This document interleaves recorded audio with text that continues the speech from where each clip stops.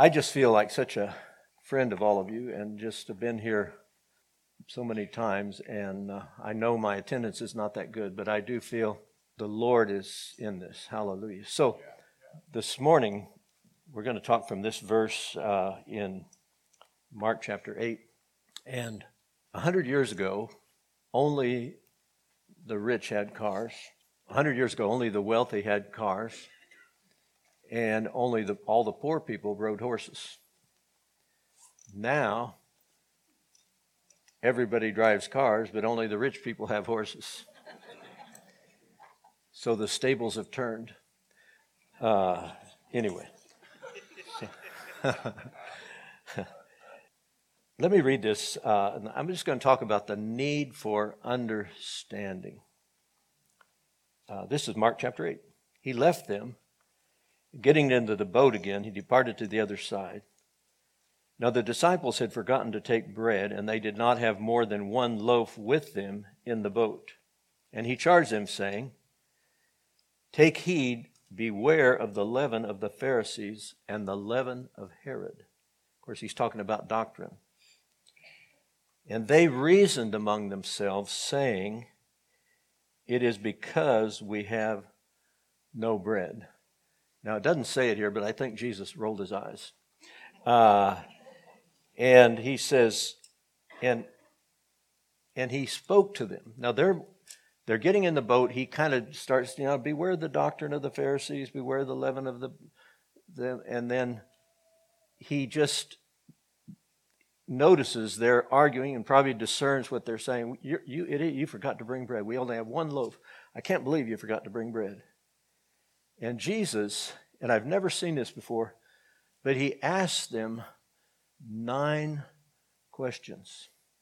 It must have really exasperated him. It must have just really frustrated him that they're worrying about bread. And he says, number 1, why do you reason because you have no bread? In other words, you've seen my hand, you've seen my provision. Why are you worrying about a loaf of bread? Second question, do you not yet perceive nor understand? Third question, is your heart still hardened? Everything has to do with our heart. The Bible says real clearly, Psalm 95, Hebrews 4, hear his voice, don't harden your heart. If you're not hearing him, you'll automatically harden your heart. I don't know about you, but it's easy to obey God if it's something you were going to do anyway. But there's a time when if we don't want to hear the Lord, we have to harden our heart. If you want to commit a sin, you have to harden your heart to do it. Is your heart still hardened? Then fourth question, having eyes, do you not see? In other words, how thick-headed are you? Having ears, do you not hear? Number 5. And then he says the greatest one, and do you not remember? Have you ever taken communion and you talk about, he said, do this often in remembrance of me. What are we remembering? We're remembering that he doesn't remember. Your sins and your lawless deeds I will remember no more. I've seen it over the years. People have a real bad habit of having a short memory. In other words, God can do something so phenomenal, and yet we're worrying about a loaf of bread. We're worrying about something. And then he adds to it, number 7. When I broke the 5 loaves for the 5,000, how many baskets full of fragments did you take up? And they answered with tremendous intellect and said, 12. And then number 8, when I broke the 7 for the 4,000, how many large baskets full of fragments did you take up? And they said, I think it was 7. And the question number 9, how is it that you do not understand? In other words, he's saying, you need to see who I am. I'm a creator. I'm a big God. And you're still struggling on these simple things. It must have really exasperated him. He said, I not only fed 5,000 people, I gave you carry out.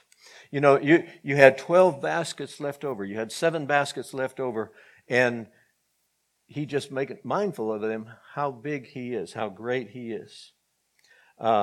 So many times we need understanding. I want this one other scripture I think is so cool. It's in Matthew 8. When Jesus saw great multitudes about him, he gave a command to depart to the other side. This is Matthew 8:18. Then a certain scribe came to him and said, "Teacher, I will follow you wherever you go." In other words, he's a scribe. You know, he's not a typical disciple, but he said, you know, I've watched you do miracles. I've listened to you preach. Doggone it, I'm going to follow you wherever you go. Now, you expect Jesus to say, "Attaboy, glad to have you on board, you know, I'm glad you made a good decision." What does Jesus say? He says, the foxes have holes, the birds of the air have nests, but the Son of Man has nowhere to lay his head.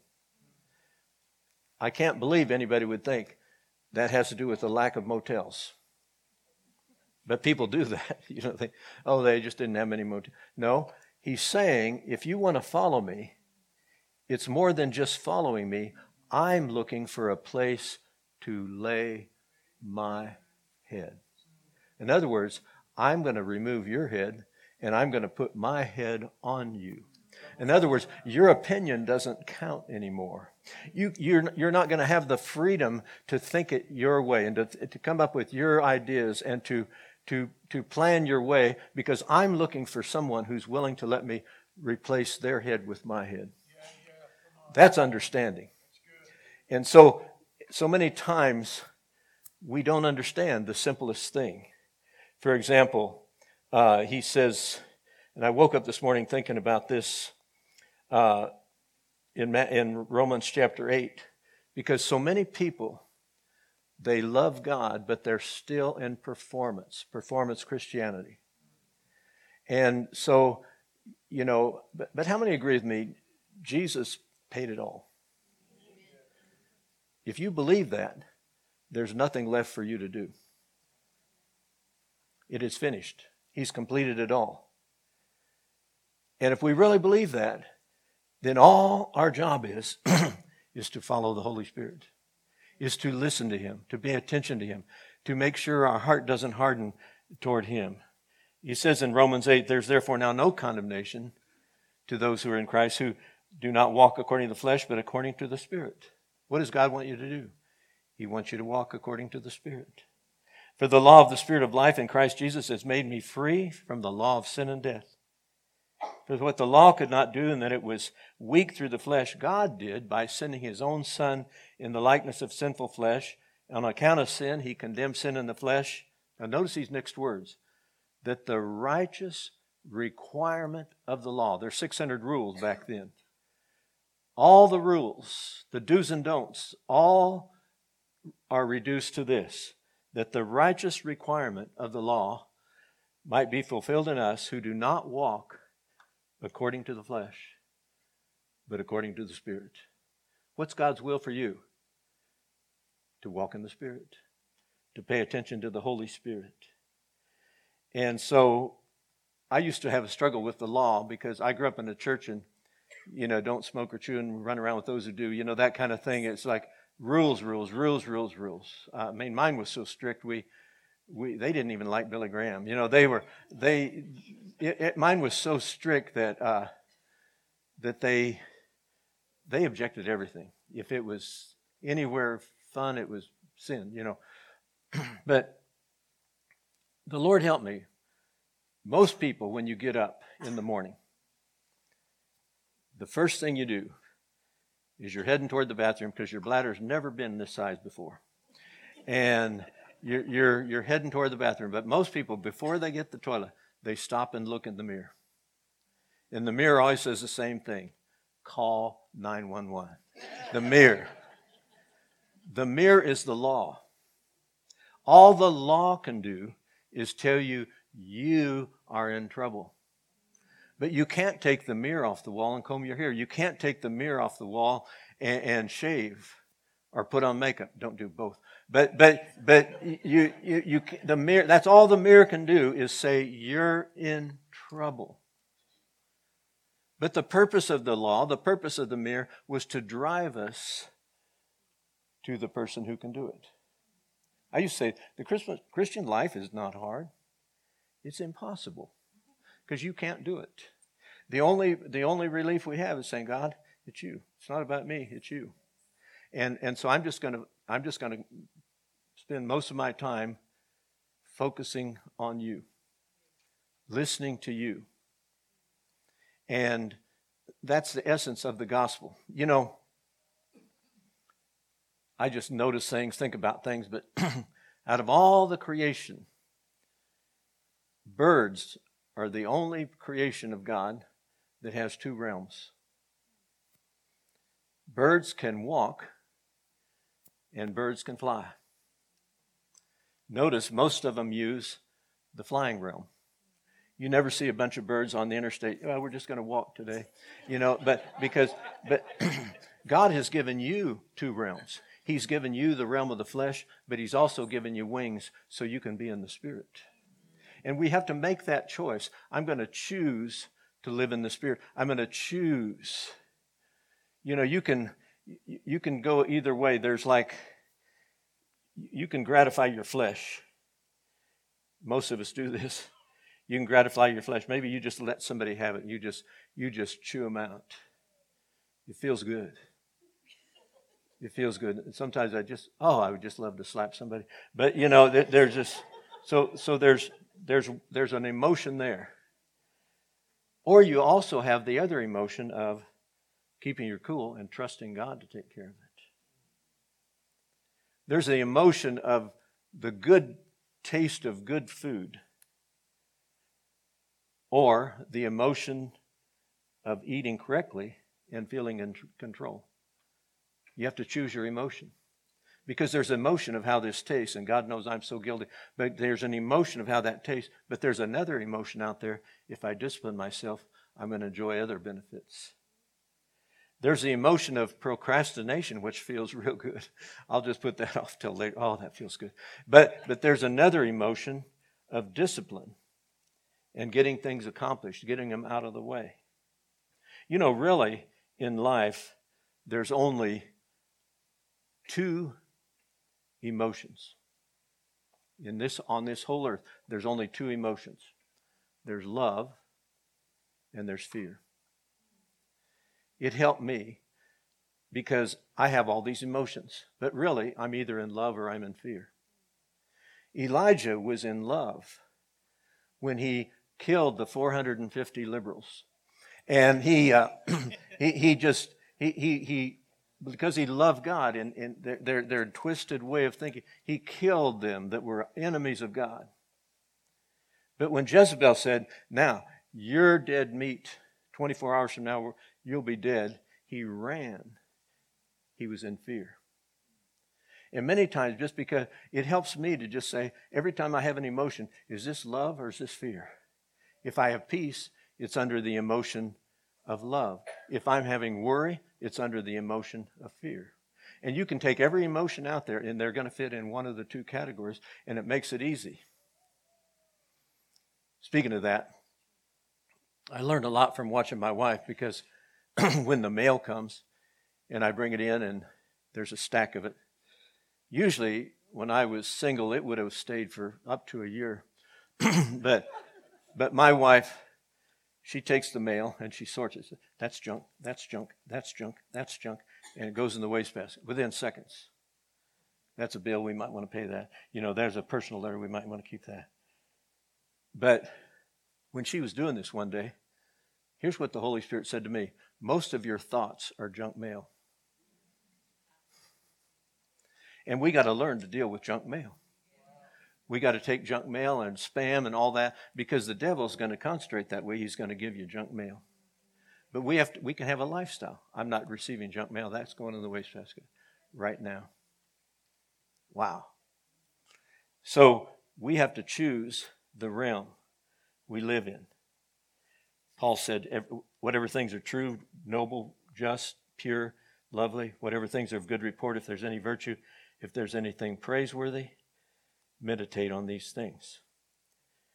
Another understanding is coming to Jesus doesn't make you free. Coming to Jesus makes you forgiven. But Jesus said, if, John 8:32, you continue in my word, if you take my word and embrace it as a lifestyle, you're truly my disciples, and you shall know the truth, and the truth will make you free. When you receive the Holy Spirit, thank God for miracles, thank God for healing, thank God for tongues, thank God for all of it. But really what we received was the Spirit of truth. And He has a bad habit of telling you the truth, if you get my drift. So, was it Easter just a week ago? But I was thinking about Easter. The same Spirit, it says in Romans 8, that raised Christ from the dead dwells in you. You know, there's 3 lies out there, and you've heard me say this before, but there's 3 religious lies. Here's number 1. Are you ready? I'm not worthy. That sounds so spiritual, but you're full of baloney. That's a lie. You are worthy, but you're just not worthy by something you've done. You're worthy by what He's accomplished. Yes. And we are worthy because He says, I give you authority to tread on serpents and scorpions over all the power of the enemy. It's not by anything we've done. The other lie is, if it be thy will. I grew up in a church that way. Every prayer had an attachment to it, if it be thy will. And you know, just like, would you say, God, if it's your will, send me to heaven. If not, send me straight to hell. You know, you wouldn't do that, but that's the logic behind it, because God's made His will very clear in so many areas. So we don't do that. The only place, even scripturally, is Jesus was at the garden and He said, I don't want the sin of the world on my shoulders. If there's any other way, I don't want to die for the whole world. This is too painful. This is horrible. Nevertheless, your will be done. But we use it on everybody and everything. If it be thy will, if it be thy way. And it sounds so spiritual, but it's a stinking lie. And here's the biggest one. We walk in these beautiful temples and see these beautiful stained glass, and you can go to different countries and see these amazing temples and the beauty, the pillars. But you know what? The lie is, we're the temple. And the Holy Spirit in us wants to reach this world through us. It's not a building. We're the temple. We are the temple. Hallelujah. So what a wonderful God we serve. That He's given us understanding. I believe more and more we're going to see this. You don't have to perform. Really, there's only 2 rules God has. Love the Lord with all your heart, mind, soul, and strength, and love your neighbor as yourself. It's that simple. Thank you, Jesus, for the sweet Holy Spirit. Thank you, Lord, for His way of talking to us. And you know, the Bible says we in the kingdom, we're just the opposite of the world. In the kingdom of God, if you want to be great, you got to become a servant. If you want to receive, you got to become a giver. If you want to be promoted, you got to humble yourself. A friend of mine used to say, if you want to go up on God's elevator, you got to push the down button. I heard a guy say this, Jesus didn't go around making bad people good. He went around making dead people live. Wow. I'm a poor example of golf, but they said about Arnold Palmer one day, some guy says, you know, don't you think some of these shots are just lucky, you know? And he said, you know, that's true. But the more I practice, the luckier I get. You know, I was thinking of another thing about understanding. Twice in the scripture it talks about the disciples are on the Sea of Galilee, a terrible storm breaks out, and Jesus has just said, let's go to the other side, you know, and you think everything's going to be fine. And so they're out there, and all of a sudden a storm is so severe that these experienced fishermen think they're going to die. And they couldn't find Jesus. You ever felt that way? Where's he at? And they looked everywhere for him. And finally, they find him, and he's sound asleep. What kind of Savior is that? But I want to tell you, Jesus is in your boat. But you've got to wake him up. Because I found something. He sleeps through storms. He'll sleep and probably snore through a storm. But we are the ones that wake him up. He'll sleep right through it. He'll sleep right through your crisis. But they woke him up, and they said, and they rebuked him. Don't you care that we're going to die? And he stood up, and he says, where's your faith? And he rebuked the storm. But he more or less said, you could have rebuked it yourself. You could have done it. I really believe one thing God is saying to all of us is use your authority. Because the devil's going to give you that junk mail. The devil's going to say, you know, you're depressed today, and you also have an odd-shaped head. And the devil's going to tell you something, and we sit there and entertain it. And we need to use our authority. Paul said it about the armor of God. Above all, taking up the shield of faith with which you'll be able to quench the junk mail. You'll be able to quench the fiery darts of the wicked. That's like the most important part of that armor. Hallelujah. So again, backing up to where we started here, I just think Jesus was appalled. You guys are worrying about bread. And the other day, you saw me feed 5,000 people with a couple of little loaves. You saw me multiply it. Don't you get it? You're always worrying about one loaf. You're always worrying about some insignificant thing, and you just saw me. And he gives two examples. When I fed the 5,000, when I fed the 4,000, how many were left over? And he's saying, don't you get it? Is your heart still hardened? Don't you see it? And I've never seen a place in Scripture where he went that rampant. He just, 9 questions. How is it that you don't understand? I think a good thing to pray is, Lord, give me some understanding. Because you're willing to tell me. You're willing to tell me. You know, if you go to a doctor and he does a thorough exam on you, usually when he's done, he scribbles on a thing. You can't read it, but he scribbles out. And he said, here, this is for you. How stupid would it be if you walk out of the doctor's office and you wad that thing up and throw it in the wastebasket? Because that's what you needed. Now, there's some things being said today that he's writing out. This is what you need. Don't leave this sanctuary and throw it out, because God's saying that's a prescription I've given you today. Maybe it's only one thing here, but it's a prescription for you. Hallelujah. Wow. Hallelujah. So, anyway, I've just been challenged to ask for understanding. You know, here's a good thought. God and the devil are both looking for the same thing. They're both looking for agreement. You got to make a decision. Am I going to agree with God, or am I going to agree with the devil? Hallelujah.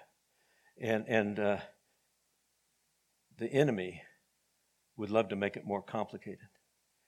I believe the gospel is to be simple, and we just choose. Jesus always brought people to a choice. With all respect to the Son of God, I look at John chapter 5, and he's saying to a man who's been crippled for almost 40 years, and he's saying, would you like to be made well? I think, with all respect, Lord, that's a dumb question. But you know, a lot of people don't. A lot of people have become more comfortable in their problem. Would you like some joy? No, I've learned to really love being miserable. You know, I just really adapted to that. You know, and so everything is always a choice. It's helped me again. Every emotion I have, is that love or is that fear? And believe me, God is God. I'm serving God today because a very close friend of mine, I was just out of high school, and it's amazing how fast 10 years goes by. But my best friend drowned.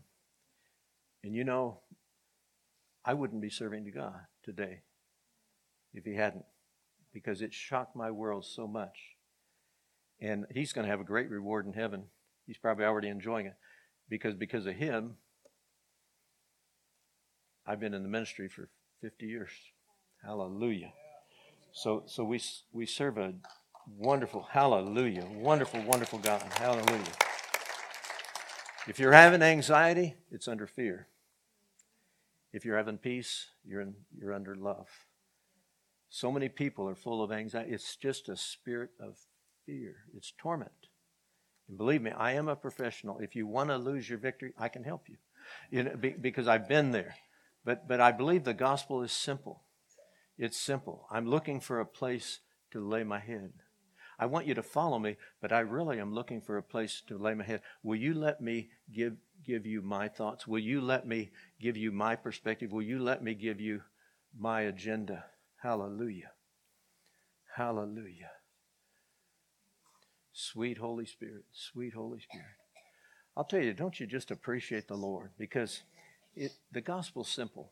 We just have to choose, am I going to walk or am I going to fly? You know? Am I going to get in my flesh, or am I going to get in the Spirit? Because the Spirit always has good news. You know, I'd love to take every word in the Bible where it says love and put acceptance. God accepts you.